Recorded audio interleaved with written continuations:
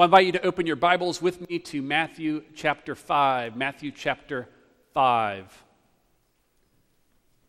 So I think we've got last week's up there, which is fine. I can definitely roll without it, but that is the outline from last week, which if you guys want to write that one down again, you are more than welcome to do that. All right, this morning we're going to be in verses 31 through 48. We're going to be looking particularly at the idea of trust and relationships. I'll begin reading in Matthew 5, verse 31. It was also said, "Whoever divorces his wife, let him give her a certificate of divorce. But I say to you that everyone who divorces his wife, except on the ground of sexual immorality, makes her commit adultery, and whoever marries a divorced woman commits adultery. Again, you have heard that it was said to those of old, 'You shall not swear falsely, but shall perform to the Lord what you have sworn.' But I say to you, do not take an oath at all, either by heaven, for it is the throne of God, or by the earth, for it is his footstool, or by Jerusalem, for it is the city of the great king. And do not take an oath by your head, for you cannot make one hair white or black. Let what you say be simply yes or no. Anything more than this comes from evil. You have heard that it was said, an eye for an eye and a tooth for a tooth. But I say to you, do not resist the one who is evil, but if anyone slaps you on the right cheek, turn to him the other also. And if anyone would sue you and take your tunic, let him have your cloak as well. And if anyone forces you to go 1 mile, go with him 2 miles. Give to the one who begs from you, and do not refuse the one who would borrow from you. You have heard that it was said, you shall love your neighbor and hate your enemy. But I say to you, love your enemies and pray for those who persecute you, so that you may be sons of your Father who is in heaven. For he makes his sun rise on the evil and on the good, and sends rain on the just and on the unjust. For if you love those who love you, what reward do you have? Do not even the tax collectors do the same?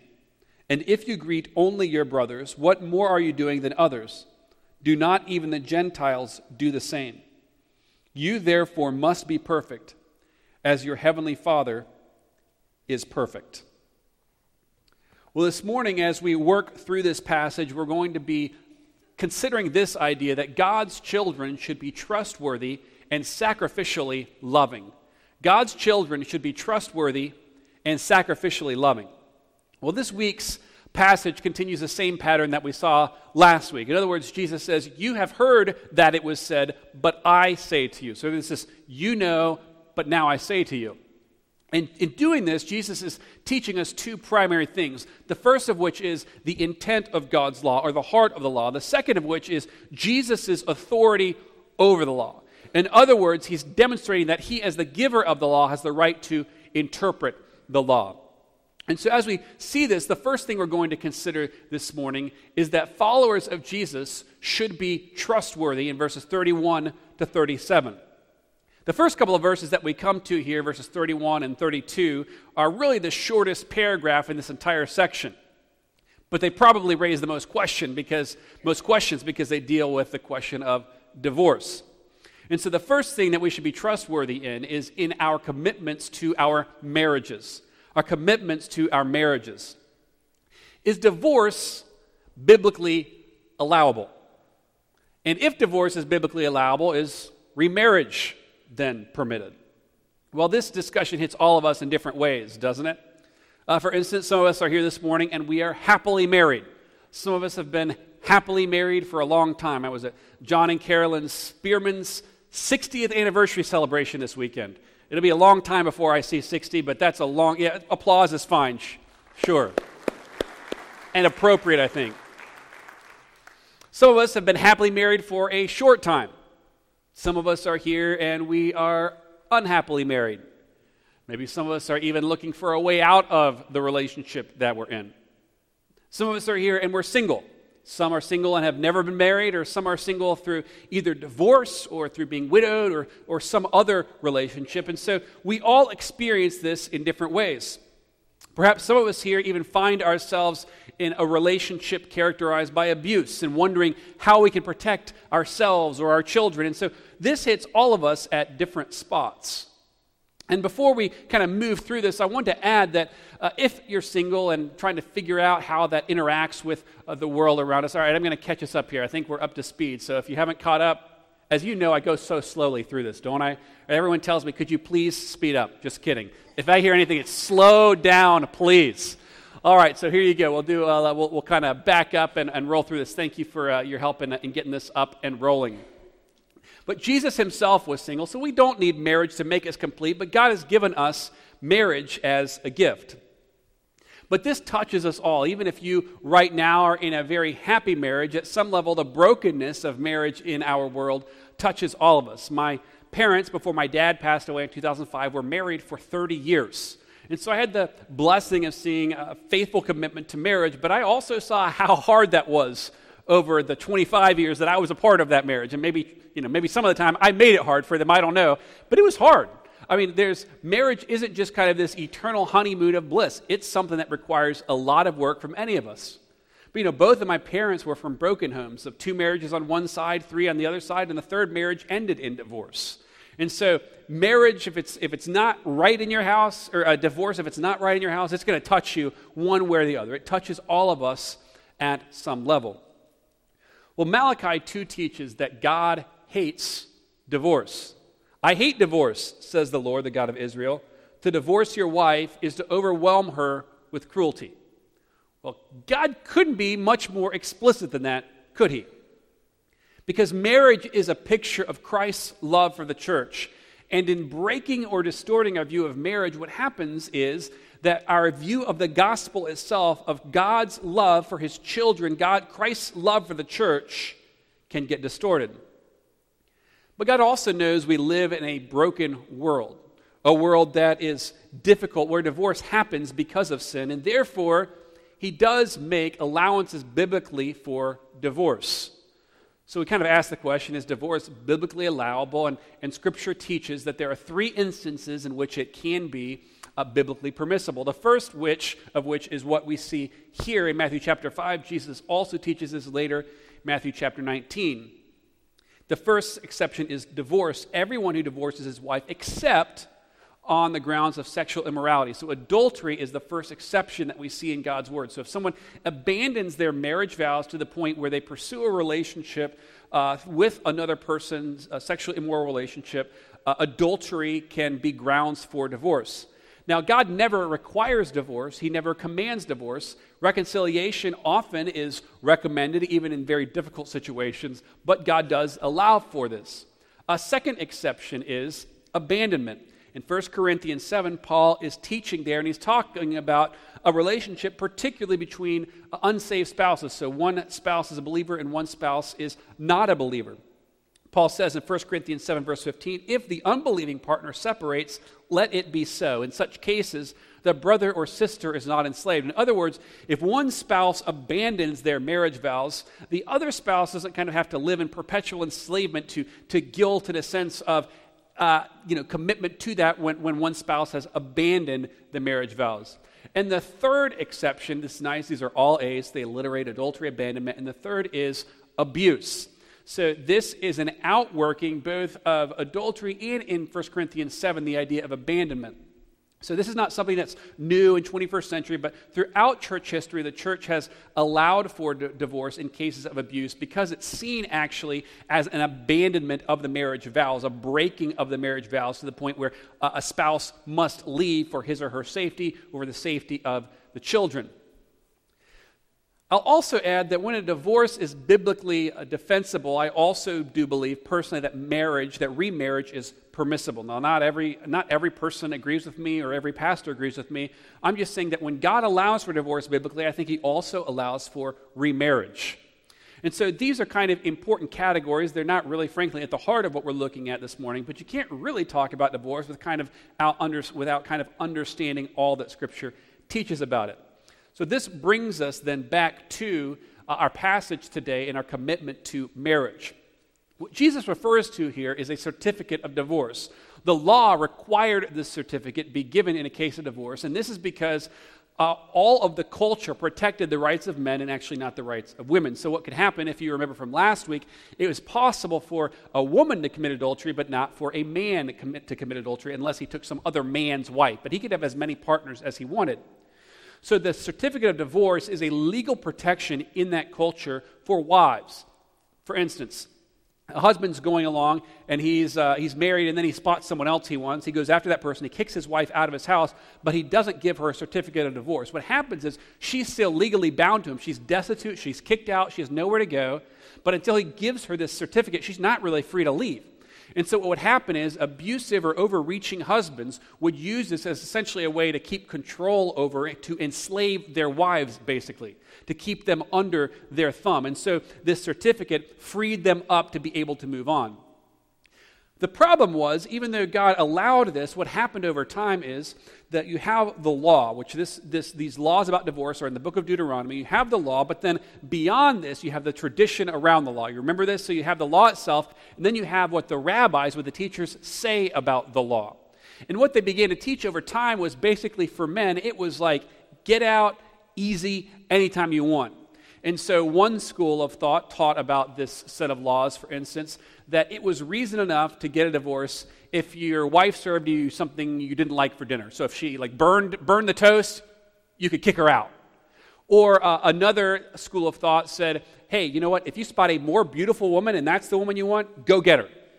And these were then permissible, defensible divorces, not under God's law, but actually under the tradition that became equated with God's law. And so into this culture, Jesus speaks, and he speaks a radically different message and says that God's design for marriage is lifelong commitment of one man and one woman to each other. I mean, God's plan has never been easy in, easy out. So what this culture was teaching was actually a twisting of God's design for marriage. Marriage vows are lifelong, not only because they're a commitment to another person, they are, but primarily because they are a vow before the Lord. So in Matthew chapter 19, when Jesus is teaching about marriage, he says, let not man separate what God has joined together. The old King James said, let not man put asunder. You remember that phrase? So that phrase is, the idea is, though two people are making a vow, they're actually making it before the Lord.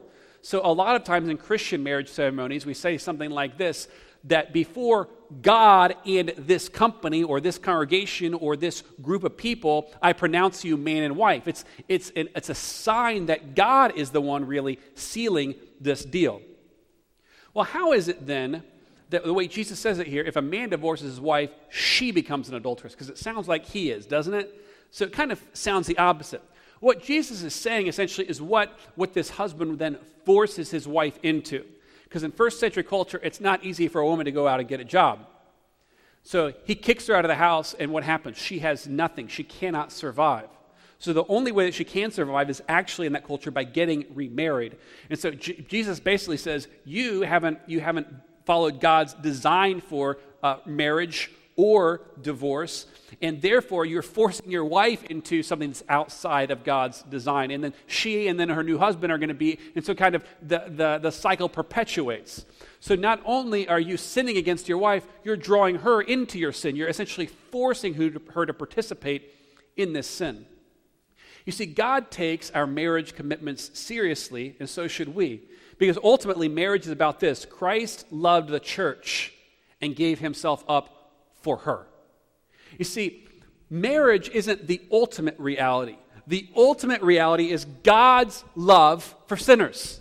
It's Christ's love for the church. And so we sit here this morning as evidence of the fact that marriage is about the gospel, that God died to save men and women who are tempted to abandon their marriage vows, who are tempted to pursue other things, to save men and women who are single and think that marriage will save them. God died for us and loves us to rescue us from finding hope in this world. Marriage is for those who lose hope in God, and God reminds us through marriage that God is a sacrificially loving God. And if we place hope in any human or any human institution to save us, we will be disappointed. But if you turn to Christ, you will find a Savior who loves you. And God uses a picture in his word to teach us this. If you read through the Old Testament, you come to the prophet Hosea. Now, Hosea is not your typical prophet in the Bible. He's got a little bit different ministry. His ministry is one of calling people to trust in the Lord, but his ministry is primarily to his wife. And we know about him that he's famous because of his relationship with his wife. God calls him to marry an unfaithful woman. Her name is Gomer. And the story of Hosea's life is pursuing her, Gomer, over and over again. Over and over again, she prostitutes herself. She sells herself. She pursues relationships with other people. And God tells Hosea, pursue her, pursue her, pursue her. And so he pursues her in love. And what we see in the book of Hosea, God teaches us this, is that Hosea's life and Gomer's life is a picture of God's love for us. That God pursues us. God chases us when we would chase after other things. God is a pursuing God. And in this picture, we are not Hosea. We are the unfaithful spouse. And so what the gospel tells us is that God pursues unfaithful people, people with adulterous hearts, people who love and long and worship other things, and we chase these other things. And God's pursuing love chases us down and chases us down and chases us down. And God keeps coming after us, and God keeps pursuing us, even though our hearts are prone to wander, prone to leave the God that we love. The gospel is the message that God loves people who don't deserve His love. The gospel is the message that God is the ever faithful husband who loves his faithless, adulterous spouse.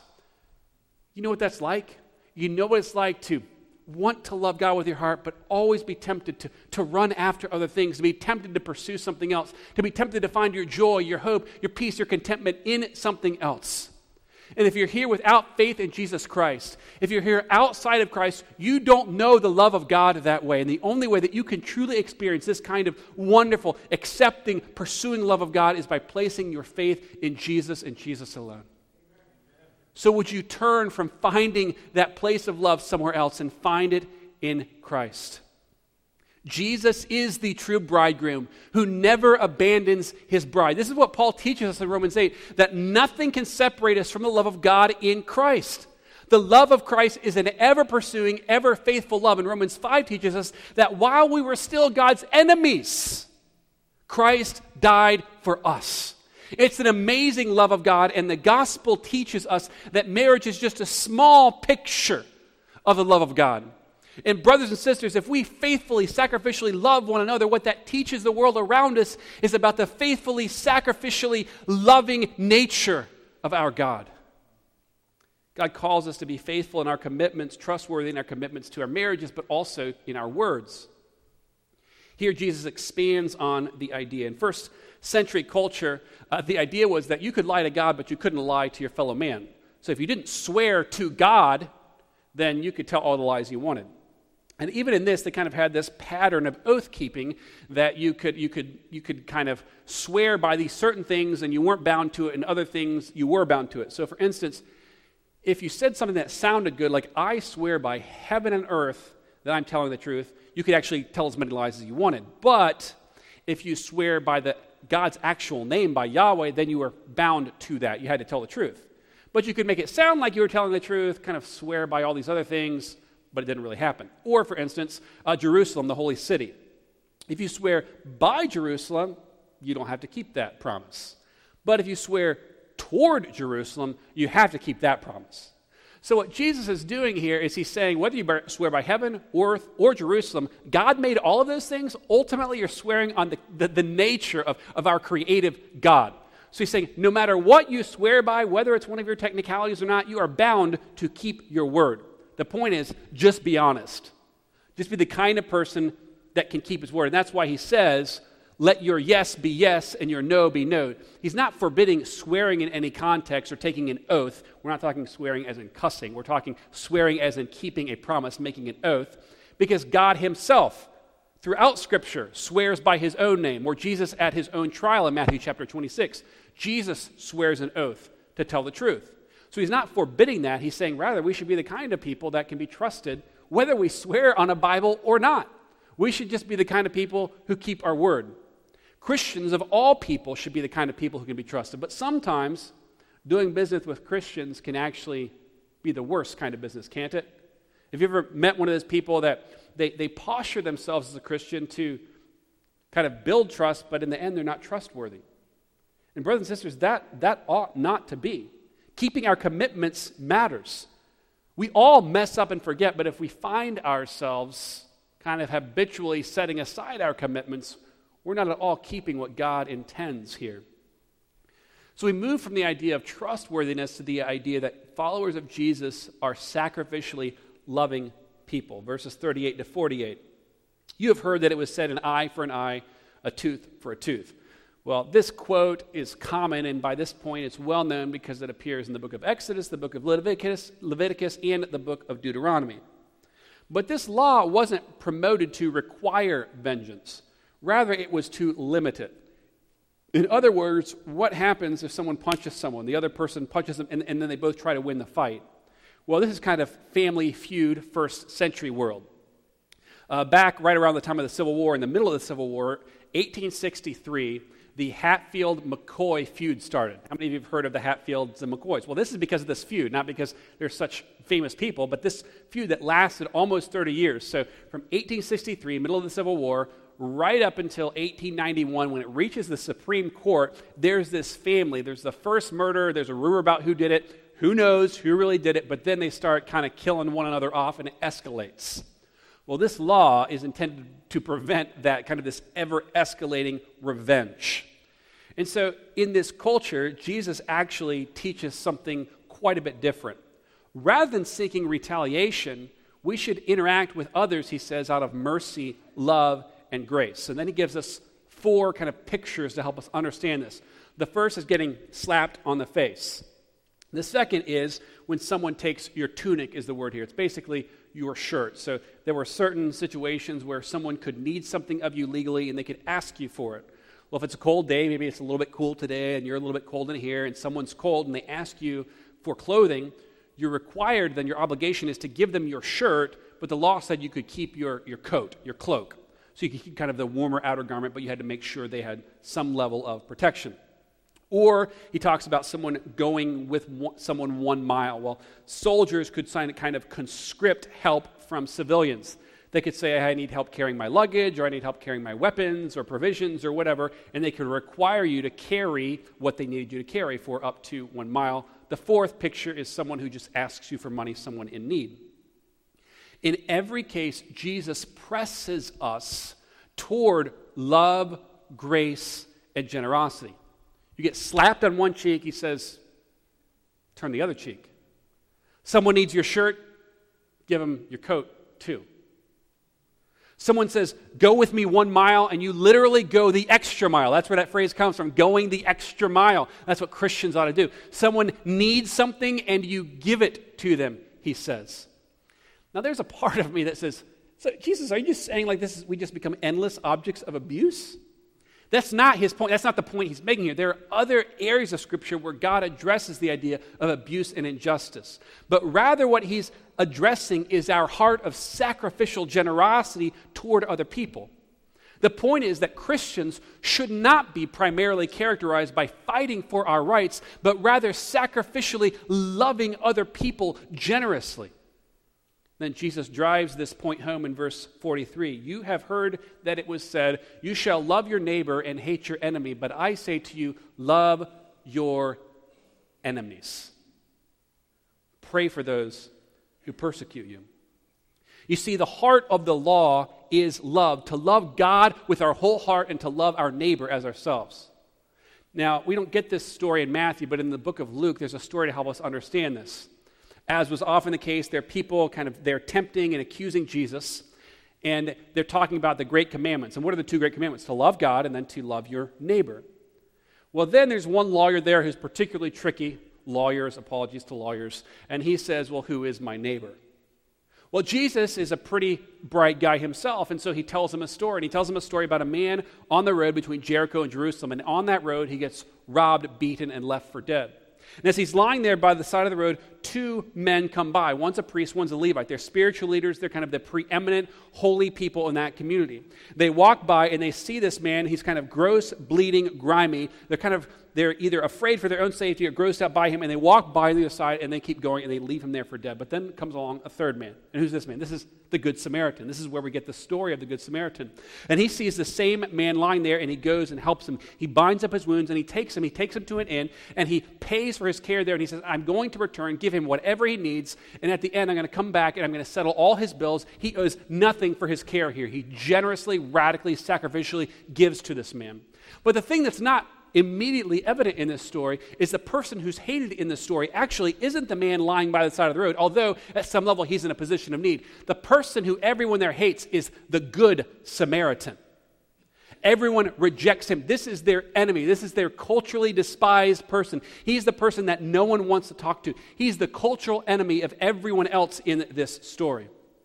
You see what Jesus teaches there in that story, and what he teaches here explicitly is that loving others at some level is loving those who we tend to resent and tend to despise. Well, here Jesus uses two illustrations to show us that God loves all people, even those who are God's enemies. He says that God sends the sun on good and evil people. And he sends rain on just and unjust people. So let's say you're a good, faithful, kind, loving person, and your next door neighbor is a jerk. And there's a thunderstorm. Where does it rain? Both houses, right? God sends rain on both. He sends his love, his common love, on both. And then he gets to the point. What does it mean to be kind when someone's unkind to you? You, therefore, must be perfect as your heavenly Father is perfect. Whether it's commitment in our words, whether it's loving others sacrificially, the bar isn't our expectations. The bar is God's perfection, which is much higher than any of us can meet. All right, so let's step out of theory a little bit and ask ourselves this question. What does it look like for Ashley River Baptist Church in Charleston, November 2018, what does it look like for us to love our enemies? It might look like thinking of some extremist or fascist or somewhere even in our own country or halfway around the world. And it might include that and loving that person enough to pursue them with the gospel. And I think at one level it does include that. But I think a little closer to home, it means that we love the people around us that are hard to love. And this is difficult. It's hard for us to take the people that interject themselves into our lives in a way that is intrusive, frustrating, irritating, and burns us up. It's hard to love that person. So how can you love that person? Well, Jesus says first, pray for them. Pray for those who persecute you. And it may not be direct persecution for your faith, but that's a good place to start. If you've got someone who feels like your enemy, pray for that person. But secondly, it means we change the way we talk about that person. It means we change the way we talk to that person. It means the way that we disagree with each other has to change. What does it look like to love our enemies? You see, the habits that we form affect the way we communicate with each other and about each other. Why is this so important? Well, verse 44 tells us it's because loving your enemies shows who your Father is, so that you may be children of your Father who is in heaven. If we fail to love our enemies, there's some connection between our identity as God's children and loving our enemies. Because God is the kind of God who showers love on those who are his enemies. Romans 5 teaches us. While we are God's enemies, he loves us. While we are sinners, while we resist God, he loves us and sends his grace toward us. So what happens when we hear an opinion or a thought or a word that just totally rubs us the wrong way? Well, first, it's hard. It's hard for me. This is no holy roller, like I've got this down. That ain't how it works. This is hard for all of us when it rubs against the grain. But I think we can follow Jesus' instruction. Pray for that person.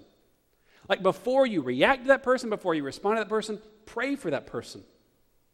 And then ask God, okay, what does it look like to love this person? God, you love this person. Somehow, I don't know why, because there is nothing in this person that attracts me. But God, you love this person. Would you show me? Would you show me how to love this person? I don't know how. God, help me love this person. And sometimes this feels impossible. Sometimes it feels impossible to love people this way. But God tells us how this happens in Jeremiah 31. Because the law, God says, is now written on our hearts. Jeremiah 31 teaches us about a new covenant. I will put my law within them. I will write it on their hearts. In other words, God's law of love for neighbor is now written within us, and God's Spirit teaches us this. So if you don't know how to love that person, ask God's Spirit. Dig in God's Word. God, help me. How do I sacrificially love this person? Think about the person who feels like your enemy. Pray for that person and ask God to help you love that person. And over time, what happens is God softens our hearts with the water of his Word. His Word changes us from the inside out. So let's take a moment now and respond to God's word in repentance and faith. I'll give you a moment to pray, and perhaps there's someone that you should pray for. Perhaps God is bringing a name to mind. I'll give you a moment to pray, and then I'll close this time in prayer. Let's talk to God now.